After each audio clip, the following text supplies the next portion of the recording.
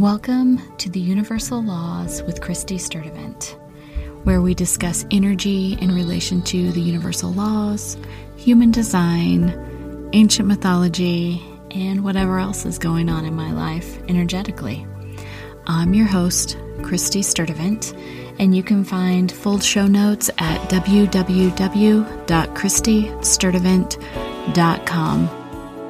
Thanks for joining me, and let's dive into today's episode.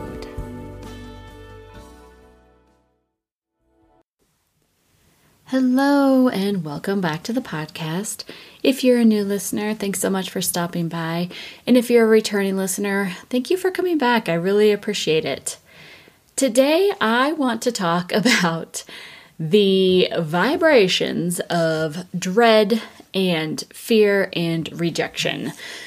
The last couple of days, I have been noticing that I have had a lot of things come up from my past that have kind of just cropped back up into my consciousness and really been kind of making me feel bummed out a little bit. And it took me a few days to figure it out, but I recognized that for the past few days, the sun has been shining through gate 49 in our body graphs, our human design body graphs.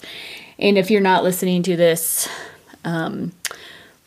close to where I'm recording this, today is February 13th, 2023. And so gate 49 has been illuminated for the past couple of days, and it has been really intense because gate 49 is, well, it's got a lot of names to it. One of the names is the gate of divorce. One of it is the gate of rejection. And it's just this really heavy feeling gate. It's in the emotional solar plexus. And so we are all feeling this as a collective right now. We're feeling these emotions around rejection, or maybe dread, or maybe instances, it's illuminating instances in our personal lives or work lives where things are just a little bit out of balance.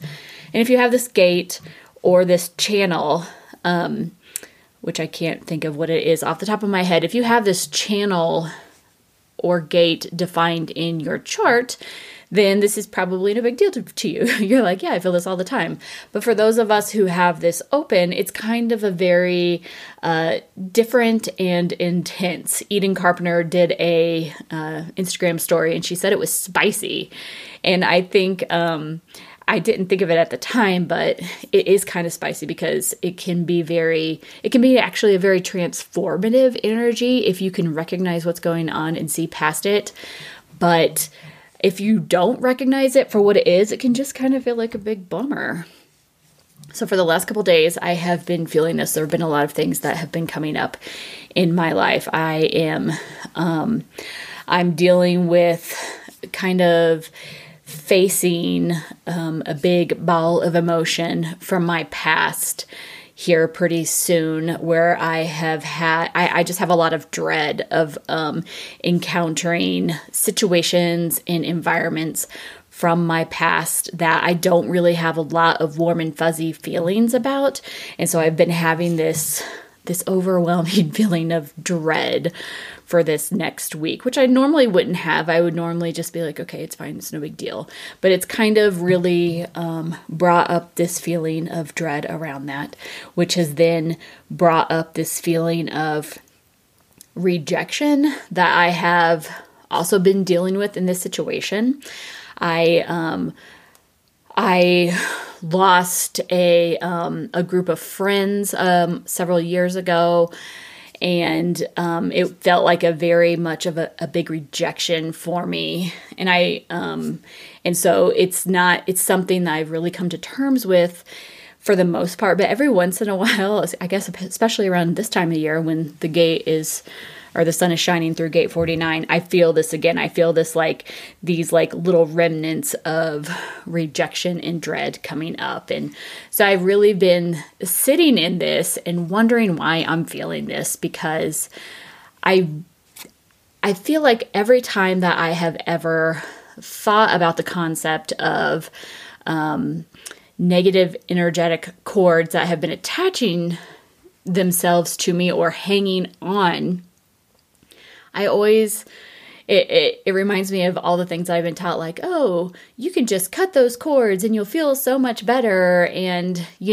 forgiveness and all of this stuff. And I was listening to Spirit Hacking by Shaman Durek, and I can't remember it because I'm just plopping this out right now, but his exact quote was, when you do something from the energy of forgiveness, it actually creates this quantum entanglement. And so it's not good to, sit in the energy of forgiveness. Gosh, I feel really bad if I'm like really messing this up. This is how I remember it. It's better to sit in the energy of acceptance, because acceptance is how we move past things. Acceptance is how we can sit in a situation and then almost like physically or maybe aurically remove ourselves and look at the situation from a different perspective so that we can begin to detach from it. So as all of these issues are coming up around my dread and my rejection, I could sit in that vibration of feeling sorry for myself or being angry that I was rejected, which is all my perspective. Or I can use this as a very transformative time and remove my personal feelings about it and step back and look at it from acceptance. And this is like a very powerful way to use or to utilize or recognize the law of polarity, because the opposite of rejection is acceptance, right? And so if you can move from the feeling of rejection into acceptance, then it's a very powerful transformative shift. And sometimes it is very difficult to do. But I realized today, as I was talking to someone, that when we are feeling rejected by someone or feeling afraid of someone or dreading a situation, that is, especially rejection, that is none of our business. If someone rejects us and we feel rejected, it's not up to us how they treat us. We cannot control how anyone else around us treats us. People are going to treat us how they are going to treat us, and that is their choice on how to treat us. And it can make us feel really bad, but there's nothing we can really do about how they treat us. We can only take control over how we feel about they treat us. So we can feel very sad, and I think that, that is definitely the case. There have been instances in my life where I have felt very rejected and I feel very, very sad. And it has taken me a long time to recognize that, okay, it's okay to feel sad, but I have no control over what they did. I have no control over how they treated me. I have no control over how I was removed from this situation or whatever.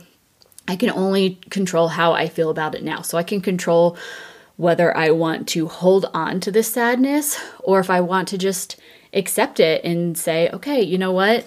That really sucks, but there was a reason that things happened the way that they happened. Maybe they perceived the situation as this, or maybe they thought that they were not vibrating on the same frequency as I was, and maybe our vibrations just shifted, and that's all we can do is look at things from this version of ourselves that is accepting the situation. And that's how we detach ourselves from the energy. We can't really cut cords.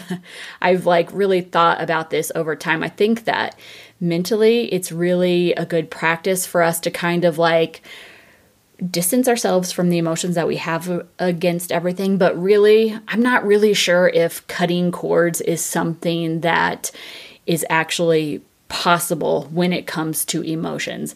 I really think that emotions are more like this little concentrated ball of feelings inside of ourselves that just kind of grows this is kind of gross, but maybe like a little gallstone or a kidney stone or something else that kind of grows with layers around it. And it's always going to crop up and it's always going to be there. It's always going to be this little ball of energy that just kind of attracts more maybe negative emotions that we need to resolve until we can kind of like slowly start to accept that, okay, you know what? This is what happened and I accept it and I'm going to move on.